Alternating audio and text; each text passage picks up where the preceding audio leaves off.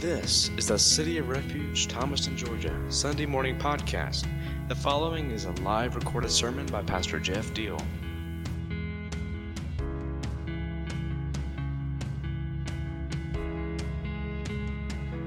So I'm just going to share with you a few minutes. I'm glad we opened up with the affirmation time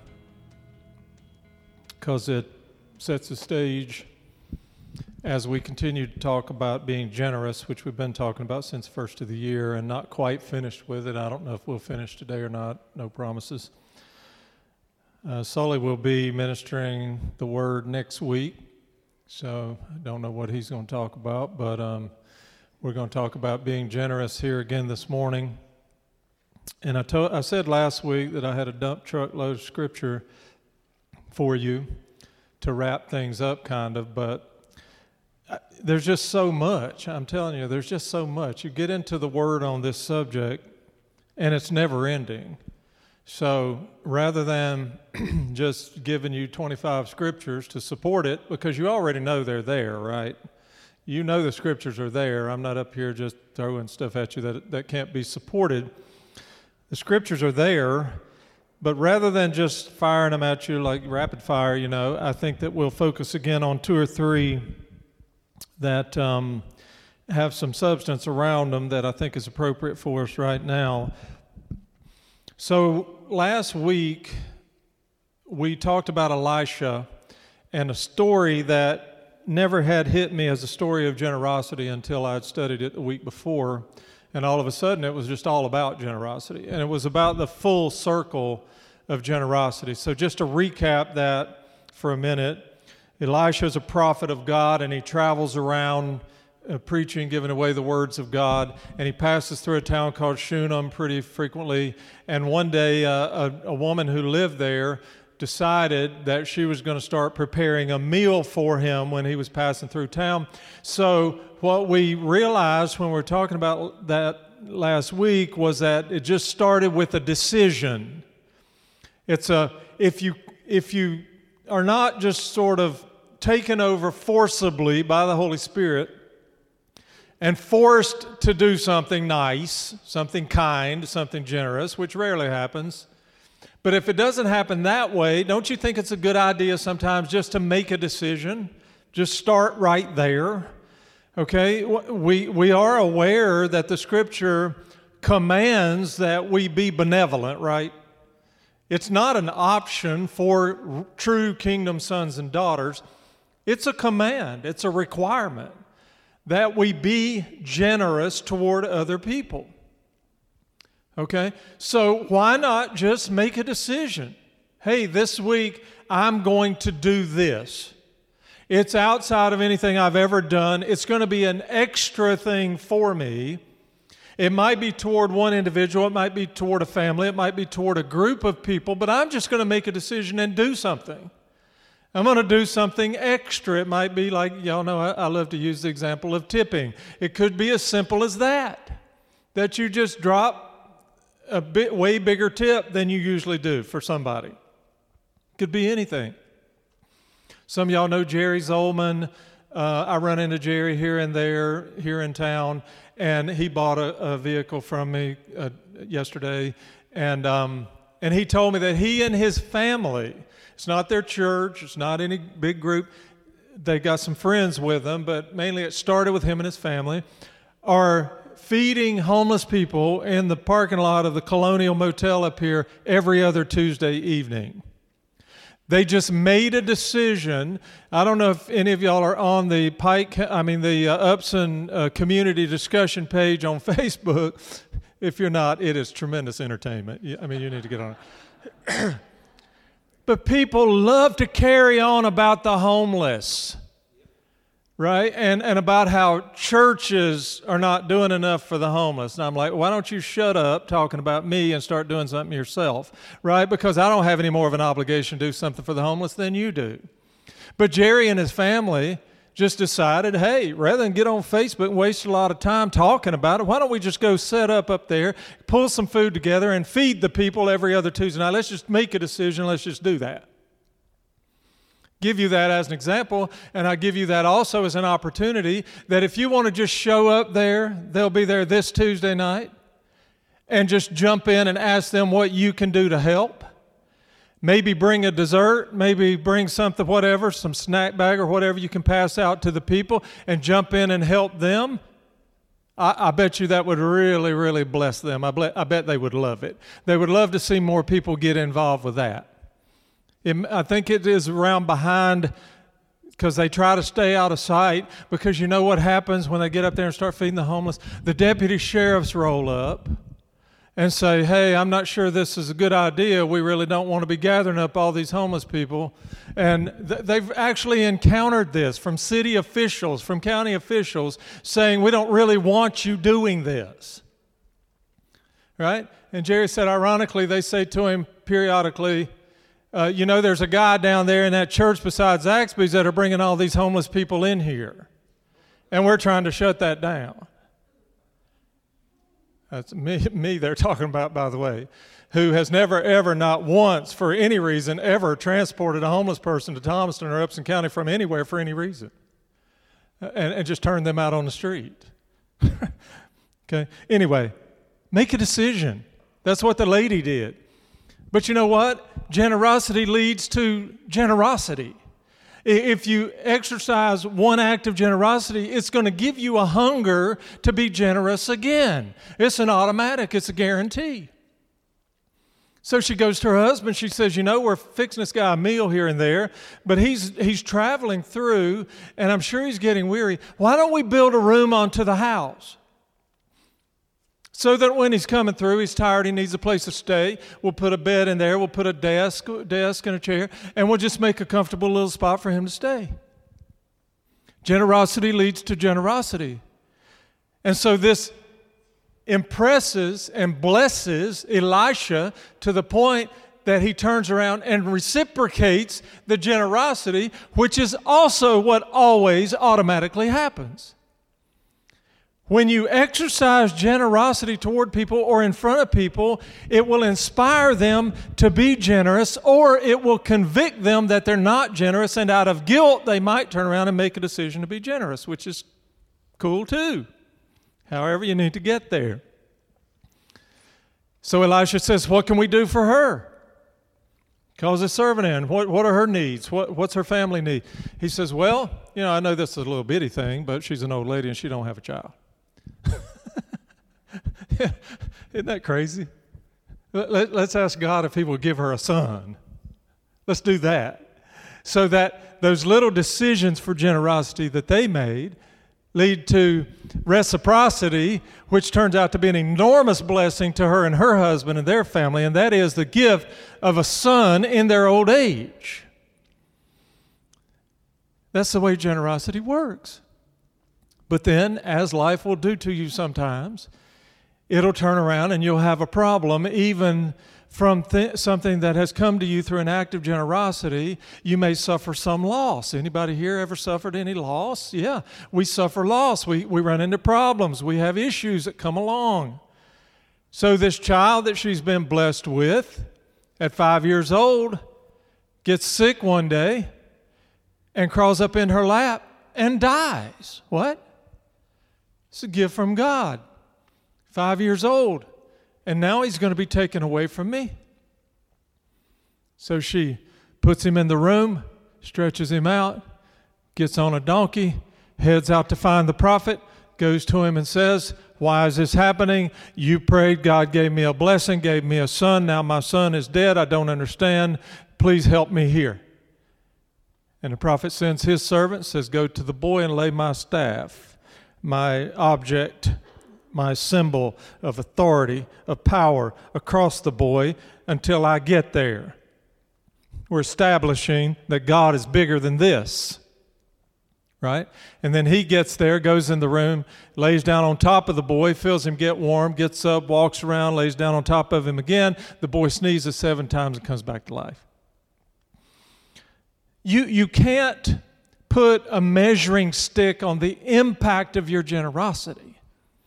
Because even when it seems like that a situation or an opportunity is dead or a relationship is dead, your decision to exercise generosity in the situation can bring things back to life that you thought were completely gone, could never be resurrected. I could tell you stories all day long about people who thought that this thing, this important thing in their life was dead, was gone, was over, was broken to the point it could never be repaired. But they just started making decisions that they were going to give, they were going to love, they were going to be generous in forgiveness. If there's anything ever that we should be generous with, it's our forgiveness. And then God restored, healed, brought it back to life, made it more powerful and effective than it was before the brokenness. So, we know that we have to be generous as children of God. Why? 2 reasons.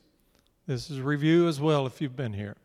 Number 1, because our Father, who created us in His image, is the most generous person, being, entity that has ever existed in the history of the universes.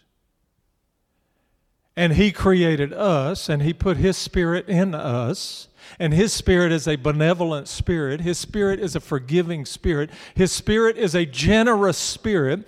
And if His Spirit is in us and has actually replaced the old man that used to be there, is it not an automatic that our spirit is going to be a generous spirit as well?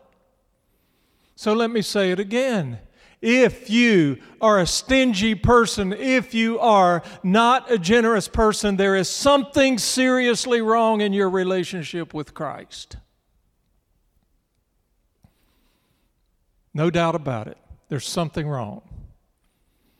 Secondly, so first, it's because He's a generous Father. And secondly, it's simply this, and everybody in this room can understand this, because He told us to. You see, generosity is nothing more, nothing less than an act of obedience. Act of obedience. We don't give because we want somebody to give to us. We don't bless others with an expectation that a bigger blessing is going to come back our way.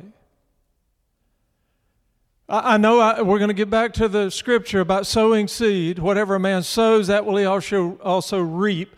We're going to get back to that in a minute, right? But we don't sow the seed simply because we believe that we're going to reap something bigger and better. That's not why. We sow the seed, we give, we're benevolent, we're generous because God said be benevolent and generous. That's it. End of the story. Whatever result He has is in His hands. Whatever blessing He wants to bring to us is in His hands. 9 times out of 10, if we give with an expectancy that there's going to be a blessing that looks this way and sounds this way, and we put a measuring stick and a definition to it, even if that blessing comes, we're going to be cheated out of the real blessing that was supposed to come. You know, I just don't want the blessing that I have in mind for myself. I want the blessing that He has in mind for me. Because His blessing is going to be so much better, so much more appropriate for me in my life situation. And His blessing is always an eternal blessing. I can't do that for myself.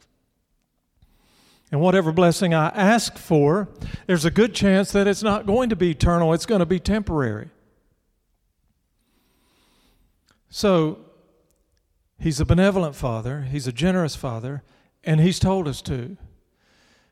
Now, but we do have to talk about the blessing, because it is also a guarantee that if you bless, you will be blessed. I have to keep going and I'll have to remind you every time I say this, that we don't do it to be blessed, but it's inevitable that we will be blessed. Now let's lay aside all the ridiculous lies that we've ever been told by preachers. That if you send me $100, God will give you 1,000 by the end of the month. Like John Maxwell said, when I get those letters or whatever, I just flip it and say, well, I'd rather you be blessed than me. You know, I'm going to send you $100 so that I'll get 1,000 back.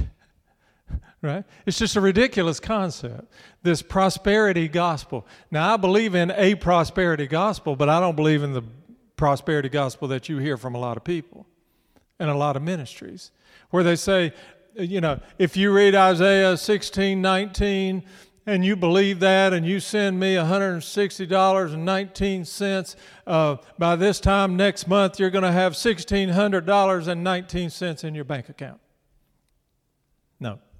No, that's not the way it works. That's deception. Those are false prophets. But the blessings will come. The really, really cool thing about these blessings is we don't know what they're going to be, but we do know they're going to be the best possible thing for us. We do know that God knows better about what we need than we do, right? I hope you know that. I hope you know that He knows so much more about what you need than you do, because you don't know what's going to happen to you tomorrow or next week or next month or next year, but He does. And He knows what impact the blessing He has in mind can have on you because of all of that. So, the blessings are going to come, but there are always qualifiers. Always prerequisites. This is one of the areas in the Scripture. I have no idea how a lot of the church world got so far off base on this, because it's everywhere. You can't go anywhere in the Bible and not run upon it. It's everywhere. That there's never a time where you will find that the children of God can just go to God in prayer with petitions and ask Him to bless them, ask Him to meet a need, ask Him to answer a prayer, unless they are living their lives day by day as obedient sons and daughters. Everywhere. Check it out for yourself. Don't just trust me on it. Check it out. Go to the Scripture, look up blessings, and see if I'm not telling you the truth. That in every situation that the subject of blessing is discussed, the people are told, here is what puts you in position to receive my blessings. This is what you must do. This is the level to which I require obedience from you. Don't come to me asking me about anything or for anything if you are not living at the level of obedience that I'm requiring of you. That's Old Testament, New Testament. That's everything from Genesis to Revelation. There's only one free gift that's offered to mankind, and that is salvation. Every other gift, every other blessing comes with requirements. I'm just going to give you 2 or 3, but I challenge you to go look for yourself. Set aside plenty of time, by the way, because there's a lot. Deuteronomy chapter 28, verses 1 through 6. So we're way back. We're way back in the Old Testament. We're way back in the days of Moses. This is Moses actually talking to people, and the voice of God being spoken through Moses to the children of Israel, God's chosen people. And this is right before Moses is going to die. So they are at the precipice of entering the promised land. Moses does not get to go in, but he is given a long sermon by God to give away to the people before they are led in to the promised land by Joshua, who is Moses' successor. And here's what he says. If you fully obey the Lord, your God, and carefully follow all His commands I give you today, the Lord your God will set you high above all the nations on earth. You know what part of that we love? We've always loved it. The Lord your God will set you high above all the nations on earth. That's the one we love to focus on. That's what we love to zone in and say, yeah, the Lord is going to set us above all the nations on earth. I name it. I claim it. I'm going to frame it. It's mine. And we don't want to pay attention to the opening, which says, if you fully obey and if you follow all His commands. We could get to, and we always do, and we will more, what the commands are. What is it that Jesus told us we should do? If you don't know where to start, just start with the basic, simple stuff He told all of us to do. Then He says, all these blessings, we love that part, will come on you and will accompany you. We love that part. But there's another big two-letter word there again. If you obey the Lord your God. You will be blessed in the city and blessed in the country. Hallelujah. That's where I want to be, blessed everywhere. I work in the city. I live in the country. I love both of those aspects. You know, I can't live in the city, but I work in the city. I enjoy working in the city, but I got to go home to the country. When I'm in the city working, I want to be blessed by the Lord. When I'm in the country at home, also working, by the way, but a different kind of work, I want to be blessed when I'm in the country, right? You will be blessed in the city and blessed in the country. The fruit of your womb will be blessed, and the crops of your land, and the young of your livestock, and the calves of your herds, and the lambs of your flocks. And I feel like this is just preaching right at me right now, because these people over here keep giving me more livestock. And it's more work, and I really want to be blessed in all of that, right? And I believe I'm going to be blessed in all of it some way, somehow, and work my way through all the smells and all the stuff and all of it. And there's blessing in it. Your basket and your kneading trough will be blessed, and you will be blessed when you come in, and you'll be blessed when you go out. Don't you love this? Isn't this really invigorating, just encouraging all these promises of blessings when you come in, when you go out? And look, all the blessings are real. They are the promises of God. We can depend on them if. We always have to go back to the qualifiers. You have to go back to the if. It's an if-then proposition. If you hear my words and do what I say. That's what Jesus said in one of the most powerful lessons that's ever been taught in the history of humanity. Right, that I didn't get until I was about 45 years old, and all of a sudden it hit me between the eyes, because every time I had heard or read or in any way related to the story about the wise and foolish builders, it was always about being a Christian or not being a Christian. It has nothing to do with that. I had always missed the opening phrase, and there's usually power in the opening phrase because it's likely that the opening phrase may be a qualifier. But we like to get to the juicy stuff, the blessing, what's coming my way, what's going to end up happening for me. How good is this going to end up being in my life? But when Jesus taught that lesson, he opened it by saying, whoever hears what I say and does it is like a wise man who builds his house on the rock. What is that? That's a blessing. That house on the rock business is a tremendous blessing. What does that mean? It means stability in your life. It means a firm foundation. It means that no matter what storms and whatever problems come your way in life, you might get rocked by it, but it's not going to knock your house down.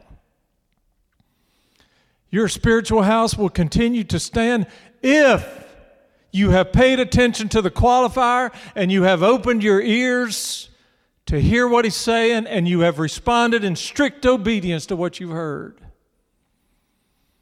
But whoever either refuses to hear or hears and chooses not to obey is like a foolish man who builds his house on the sand.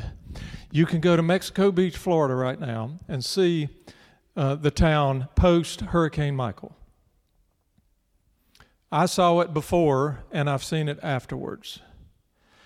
And something like 2/3 of the homes in Mexico Beach were destroyed or severely damaged. And here and there, you see a beautiful house that looks like the wind never even touched it. Still standing there in great shape. None of the roof came off. None of the structure was damaged. Still standing there. You know why? Well, I mean, it could be that there's good kingdom-minded people that live there, that live in obedience to God, and He protected them, sure. But there also could be another reason. It could be the way the house is built, right? But listen, you could build that same beautiful house on a big pile of sand, and it would look just as good as the one that's built on those concrete pylons that go like 30 feet down in the ground. If you've ever seen them do that, they bring in these huge concrete pillars, and you got this big hammer, they call it, but that's a funny term for it, because it's a big thing on a crane that comes down and bam, just pounds those things down in the ground. And that's what the foundation of that house is attached to. Both houses would look great, would be just as beautiful until the storm comes. Then what happens? Post-storm, one of them's going to be a pile of rubble, and the other one's still going to be standing. The difference is, what was the process you went through to build that house? Spiritually speaking, whoever pays attention to the words of God and does what He says is like a wise man building his house on a rock. And then the blessings come. Psalm 128. Listen, blessed, oh man, that's just a great word. I love it. Blessed are all who fear the Lord and who do what? Walk in obedience to Him. Not blessed are all Christians. Not blessed are all church members. Not blessed are all tithe payers. Not blessed are all people who attend church on a fairly regular basis. But blessed are those who have a tremendous amount of respect for the Lord, a reverent awe for Him, and who walk in obedience to His words. Those are the people that are blessed. What's going to happen if you do? You will eat the fruit of your labor. I love that metaphor. Isn't that kind of like reaping what you sow? You will eat the fruit of your labor. Blessings and prosperity will be yours. Your wife will be like a fruitful vine within your house. Your children will be like olive shoots around your table. Yes, this will be the blessing for the man who fears the Lord. May the Lord bless you from Zion. May you see the prosperity of Jerusalem all the days of your life. May you live to see your children's children. Peace be on Israel. And you know that we've been grafted in to be part of God's people. We didn't take the place of the nation of Israel. We didn't take the place of God's chosen people. But He gave us the opportunity to be adopted in and to become part of the family. What greater blessing could I want than to see my children's children have great, productive lives, for them to be blessed, for them to be protected. Come to me and say, Jeff, I'll give you two choices. Whichever one you want, you can have. I'll write you a check for $100 million on the spot. Or I will guarantee you that your children's children and their children will know the Lord, will walk in His kingdom, will be filled with His Spirit, will live their lives with the attributes that He has placed in His children, of benevolence, of love, of forgiveness, generosity. Which one will you take? Which one do you want? No-brainer. I don't have to sit around and think about that. I don't have to spend any time pondering that.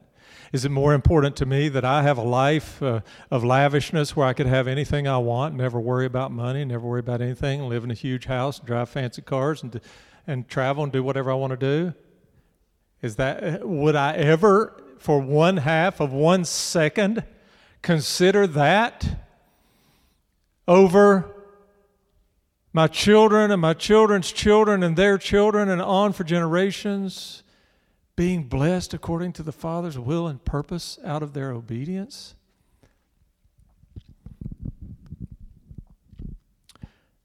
Be generous. because God is generous. Be generous because God has said be generous. Be generous because we'll be blessed out of our generosity, but the blessing will come as defined by Him as exactly what we need. Be generous. Be generous because the Holy Spirit is in us.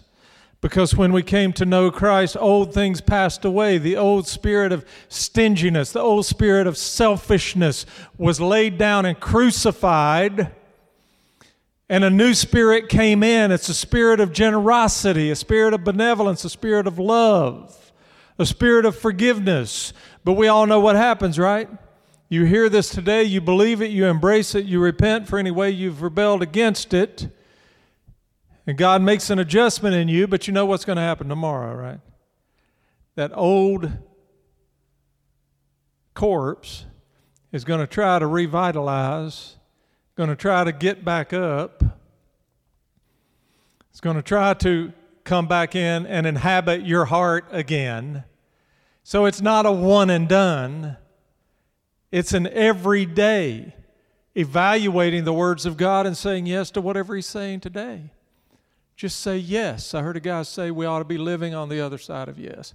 Live on the other side of yes. Just say yes. Just be obedient. Whatever God's doing, say yes to it. Whatever He calls us to do, just say yes. Our houses will be built on rocks. We will be like trees planted by rivers of water, bringing forth fruit in the right season. And the leaves of our life's tree will prosper, will be big and beautiful. What are the leaves of your tree? Your children and your children's children and your friends, extended family, people you come in contact with, your finances, your health, relationships, your freedom from anything that would bind. Those are the leaves of your life's tree. They will prosper. Everything you do, Psalm 1 says, will prosper. Be generous. Just go to Matthew 5 and read the Beatitudes. What does Jesus want us to be generous in? He wants us to be generous in humility. Just be generous with our humility. Be generous with our meekness. Be generous with our mercy. This is a weakness for some of us, right? Because we love to call people into account, especially those of us who are parents, and our children, they need to be checked up sometimes. I get that. But way too often, it's easier for us to just continue to pass judgment and to drop the hammer than it is to extend a little mercy. And listen, you will never be effective in your acts of mercy toward people outside of your family unless you are effective with your acts of mercy to people inside your family. There's some kids in the room that are going to use that against their parents this week. And then back to Galatians 6, what we opened up with. Don't be deceived. God cannot be mocked. A man reaps what he sows. Whoever sows to please their flesh, from the flesh will reap destruction. Whoever sows to please the Spirit, from the Spirit will reap eternal life. Let us not become weary in doing good. Doing good, that's acts of generosity. For at the proper time we will reap a harvest if we do not give up. Therefore, as we have opportunity, let us do good to all people, especially to those who belong to the family of believers. It's a spiritual issue, y'all. It's a spiritual issue. It might just start with a practical decision, but deep down it's going to lead to deep spiritual things. It's going to reveal spiritual things about you. So we're going to reap what we sow. It is a profound truth. If we sow mercy, what does he say the blessing of that is? Blessed are the merciful, for they will be shown mercy. Right? Blessed are the peacemakers. Those are the children of God, right? The people who, the Beatitudes is a perfect spot to go if you really want to see the back and forth between the qualifiers and the blessings. Because every phrase starts with blessed are, blessed are, blessed are. But then it ends up with you have to be a blessing before you will be blessed. Right? Blessed are those who are impoverished in spirit, those who don't think too highly of themselves, those who are not haughty, those who are not spiritually arrogant. And they are described all the way through as the children of God, as those who will inherit the kingdom of God, of those who will be given mercy, of those who will be blessed in the way that God intends for blessing to happen. Don't be deceived. So what do we do with all this? I think that we make common practical decisions to bless other people. I think we repent of our sins of selfishness on a perpetual basis all the time. That's why Jesus said when you pray, and he laid it out there, that we should pray for forgiveness in every prayer that we pray, that we should ask for His kingdom to come, His will to be done, His daily bread to be established in the prayers that we pray, right? Because we need it perpetually. We need this cleansing to go on all the time. The psalmist said that he requested that God establish new mercies in him every morning. Yeah, I need it every morning. That's why Paul talks about being saved. He's not talking about he got saved. He said, I'm being saved. Because there's stuff today I'm going to need to be saved from that wasn't there yesterday. And most of all, as you know, I need to be saved from myself, and so do you. Because the opposite of all of this is me. You understand? We spend too much time worrying about the devil. I'm just not worried about the devil anymore. I don't care what the devil's doing. I spend 0 time screaming at the devil. I don't have any conversations about what the devil's doing, about how he's working, about how I don't want to give him any attention. I know how he works. And I know that based on my knowledge of how he works, the person I need to be dealing with is me. Right? Now, he's an influencer, he's a deceiver, he's a liar, right? But all he's trying to do is get me to work against God's plan for me. That's all he's ever done. That's all he's ever done. When he showed up in the garden, what did he do? He didn't say, will you bow down and worship me? Will you put me in God's spot? No, he said, believe in yourself. You can help God. You can help God do a better job. God's got a pretty good plan. You can revise that plan a little bit, add a little something to it, take a little something away from it, and it'll be a better plan. You're awesome. You're powerful. You're strong. You're smart. You can do this. You're resilient. You can solve your own problems. That's all he's ever tried to get people to do, is to believe in themselves. And what's the first command? You shall have no other gods before me. What's the most likely God that we would raise up and place before him? Myself. Because he has a plan, I have a plan. My plan equates to the devil's plan. There's only 2 plans. My plan and the devil's plan is the same plan. So, we submit ourselves, we repent perpetually. We are prayerful that he would forgive us, that he would speak to us, and then we respond in obedience to his words. So the blessing is for us, it's for our children, it's for our children's children. Okay? And that's even if you don't have children, even if you are still young and you haven't been married, you don't have children yet, whether you do or whether you don't. This is bigger than us writing specific definitions on all of this. This is about us living in a pattern of obedience, that those who follow after us will learn how to live. They'll know how to live in right relationship with their Father.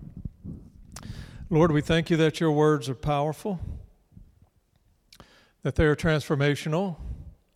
We have submitted ourselves to them today. We've opened our hearts and minds and asked you to plant seed in us so that we would know the kind of seed we need to plant when we leave here, because we know that whatever seed a man sows, he's going to reap a harvest based on that seed. So we make a decision today to choose to be generous, to choose to be benevolent, to choose to be forgiving. We make a decision to be generous in our humility, generous in our mercy, generous in our benevolence, generous in giving away peace, making peace in every environment we go into. We know that you are going to bless and reward, but we refuse to try to define what that's going to look like. We want what you want for us. We want to be like trees planted by rivers of water that bring forth the right fruit in the right season. And that's God work, and we thank you for it. I pray your blessings of peace over your people throughout this coming week, your blessings of power, that we could all be and do everything you created us to be and do. Your blessings of provision, that you would meet our needs, and your blessings of protection from danger, harm, sickness, and from the schemes of the enemy who's always trying to distract and deceive and throw us off track. We pray these things in your name. Amen. Amen.